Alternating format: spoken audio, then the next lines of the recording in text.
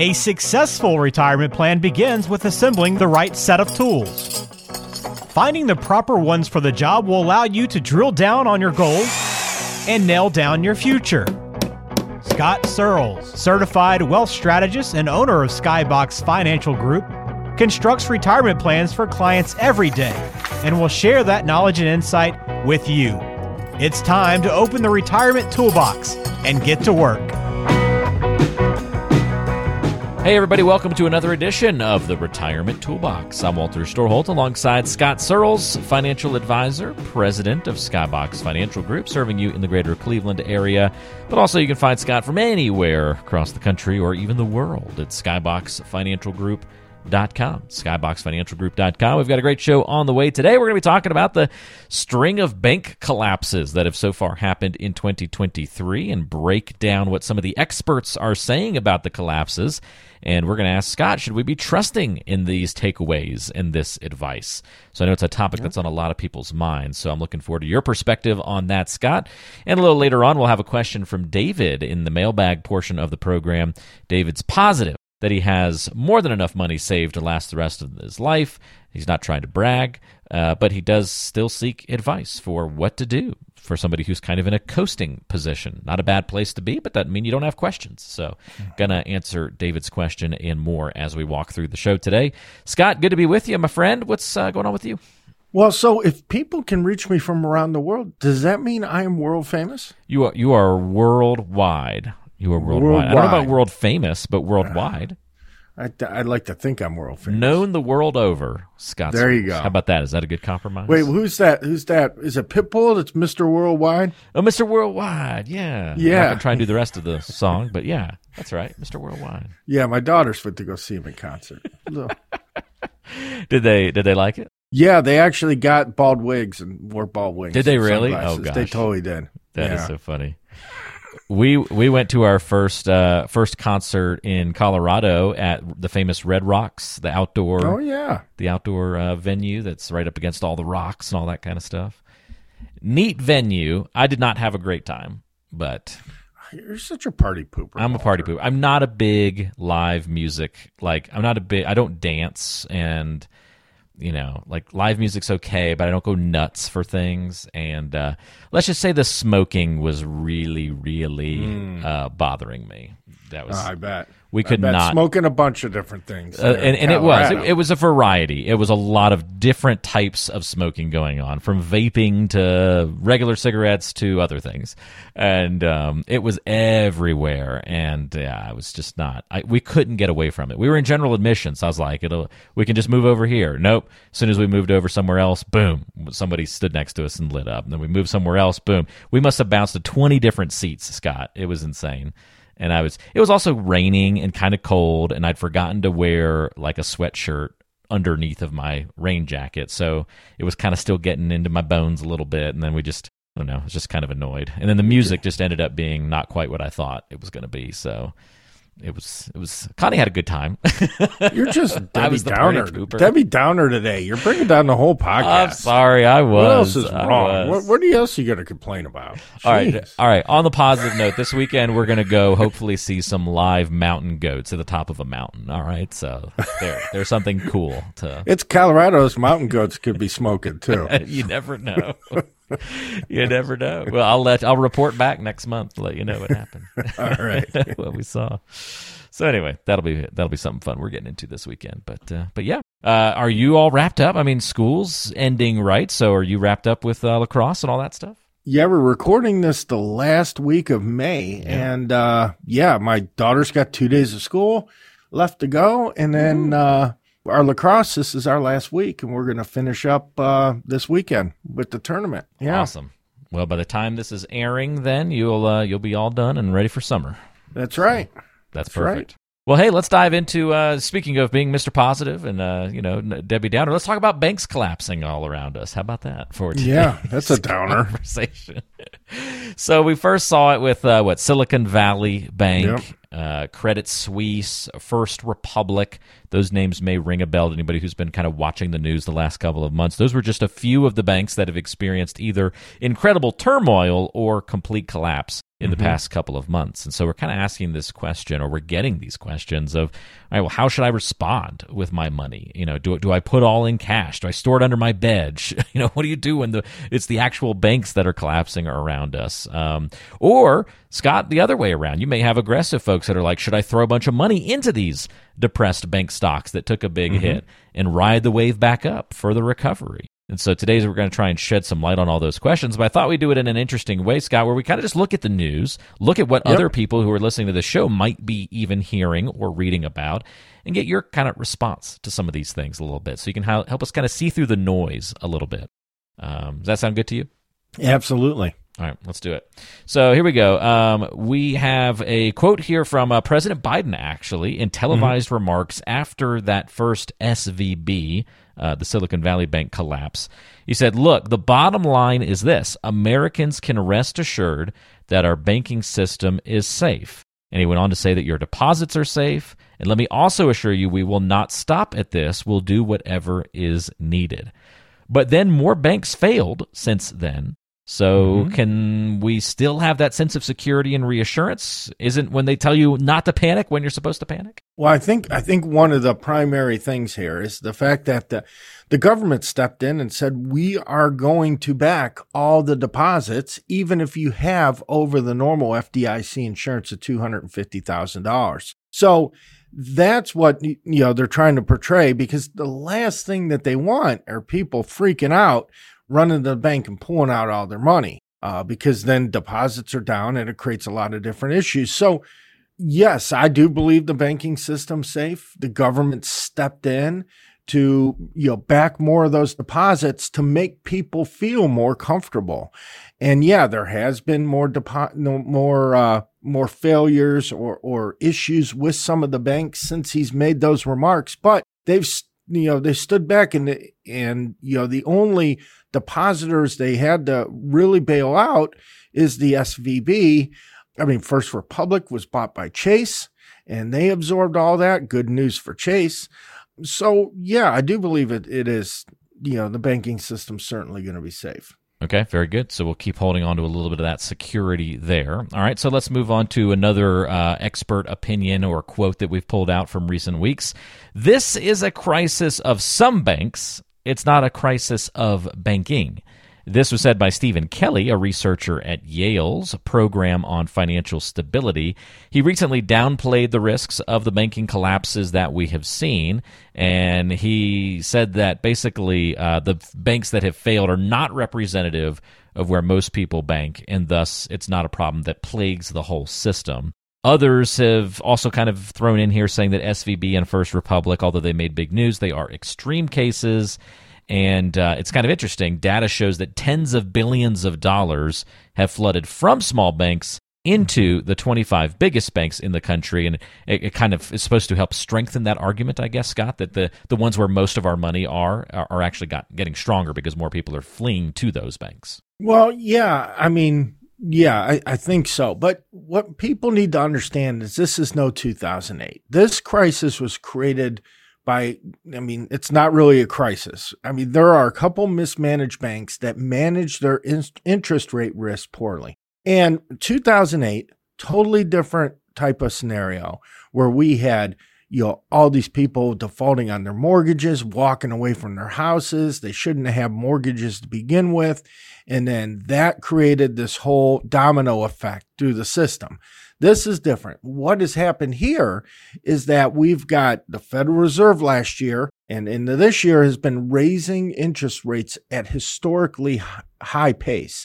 So they've been raising interest rates very quickly. Well, what happens when interest rates go up? Bond values go down. So banks are required to have a certain amount of their deposits backed by safe investments. They were using treasuries, U.S. Treasury bills and bonds. And what happens when those interest rates went up? The value of those bonds dropped significantly. So they weren't able to meet their requirements for their safe assets. And then they had several other things happen, and they didn't have the reserves to be able to back up their deposits. And so it is isolated to these banks because of they were simply not managed well. SVB Bank, Silicon Valley, a bunch of more speculative loans, the startups and stuff like that.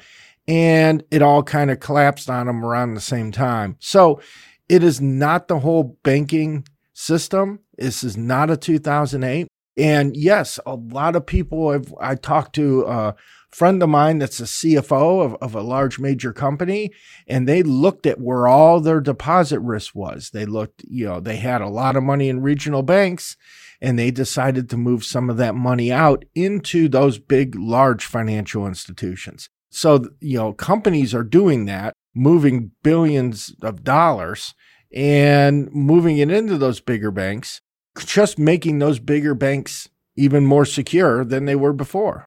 I find this to be a good lesson in contradictory information, not necessarily misinformation, but just why context and nuance become important when you are talking about your money and talking about then these big macro economic kind of things, if we want to use a buzzword. Mm-hmm. Because, you hear on one side, hey, money's flowing into the top 25 biggest banks. It's all good.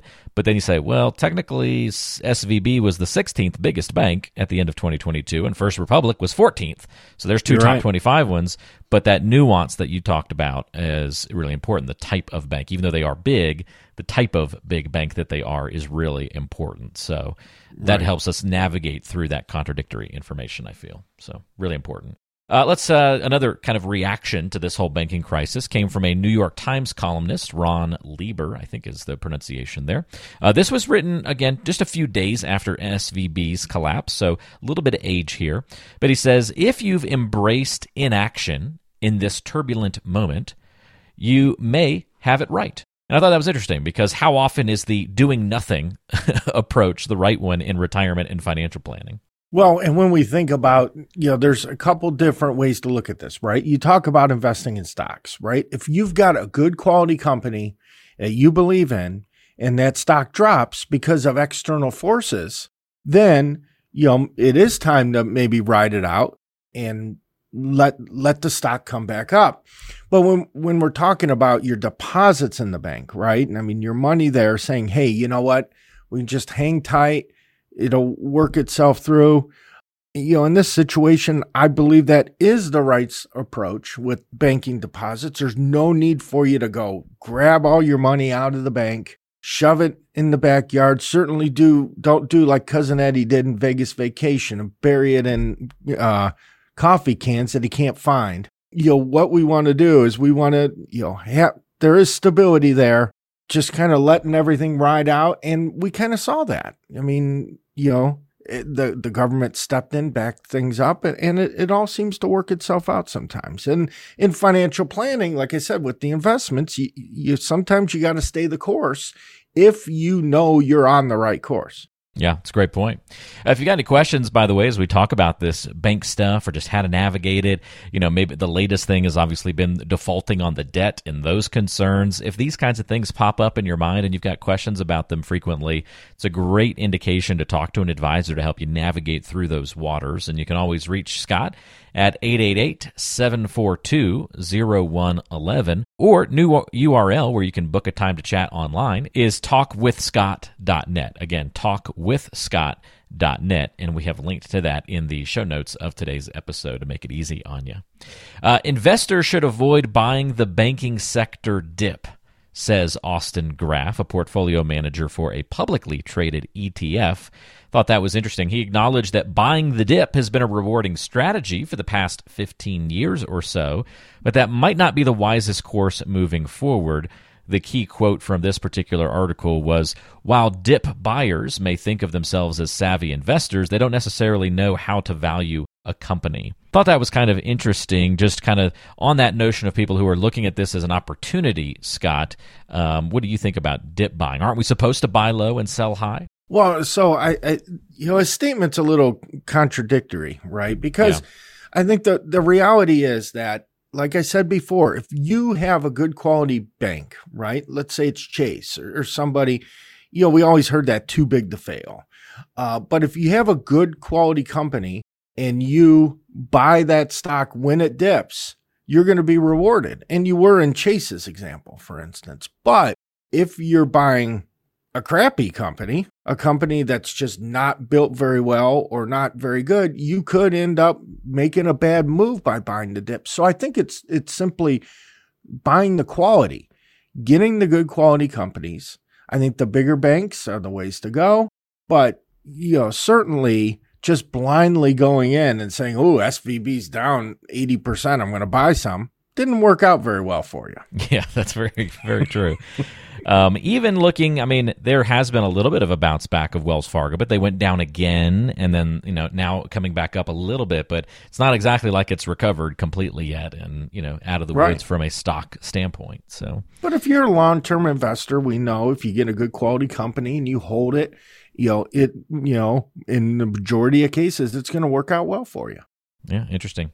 All right, so there you go. A couple of the key comments from some experts across the landscape in reaction to some of these other bank crises, or as you mentioned, Scott, really not even a crisis, and unless you're one of those banks, then it's a crisis, but kind of globally, if you will. It sounds like you're quelling the concerns a little bit here. Are there any other questions you're getting from folks that you think would be good to kind of address as part of this conversation? Yeah, absolutely. And one of the biggest things, is should I look at spreading my money across multiple banks? That's a big one that I get, and mostly with CDs, right? I don't know if you necessarily need to do that. Go spreading, if you got $100,000 in the bank, taking 50 and putting it out over another bank. Again, I think the banking system's safe. I don't think we necessarily need to worry about not being able to get your money back.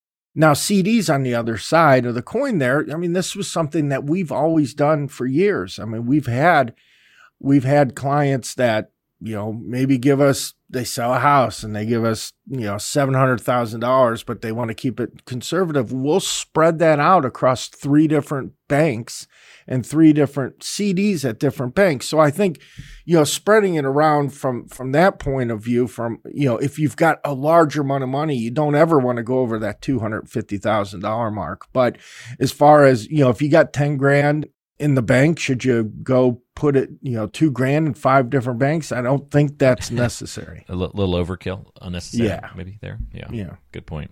All right, so very good. Great breakdown on the banking situation of the last couple of months. We'll keep an eye on it some more. And again, if you've got additional questions, reach out to Scott here on the Retirement Toolbox by calling 888-742-0111 or online. Schedule time to visit at talkwithscott.net. Talkwithscott.net, and you can book a time to chat right there from your smartphone or computer. We still have a good question from David to answer on today's show, and coming up next, we'll get to know Scott a little bit better. It's getting to know you time.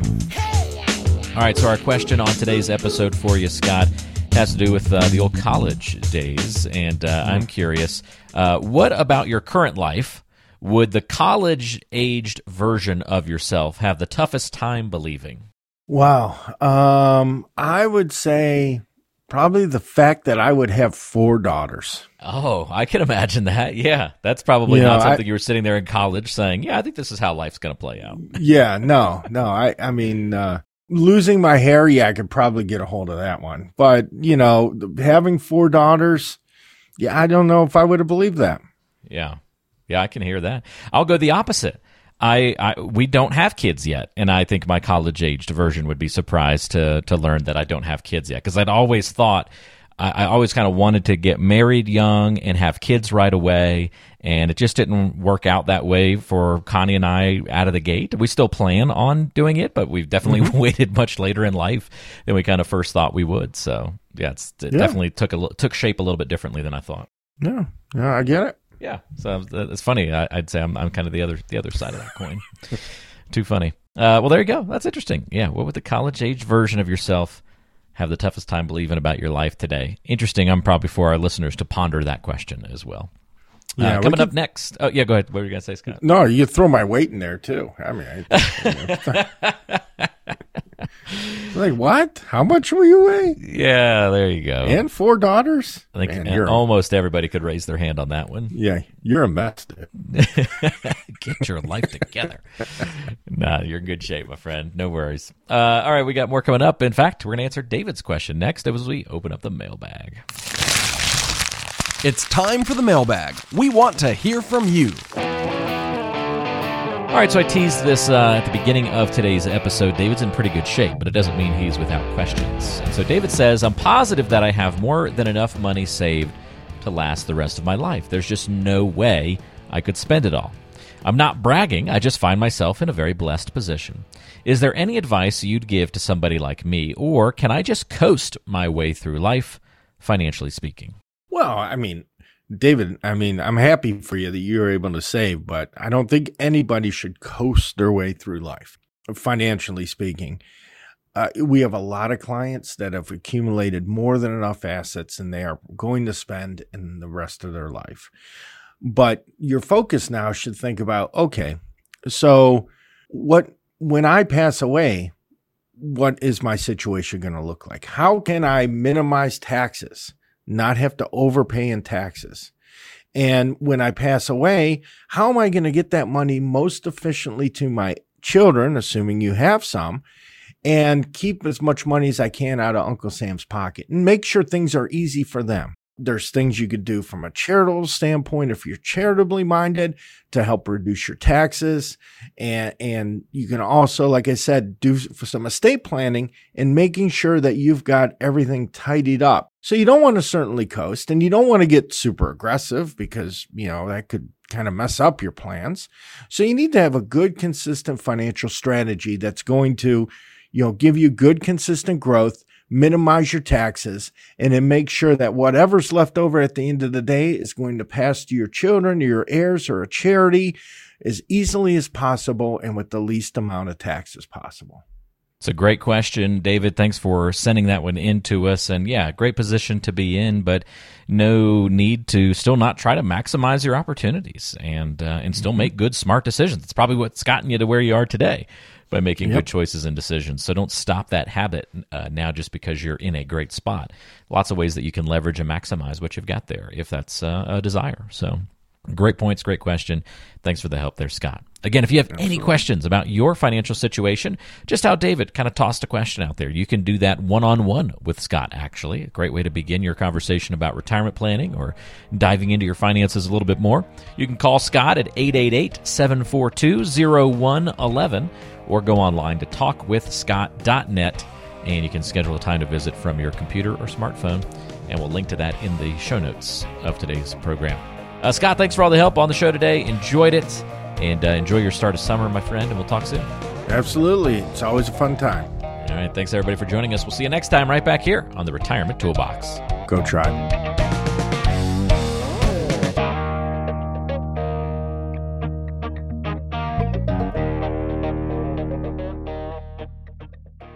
Investment advisory services provided by Skybox Asset Management, LLC.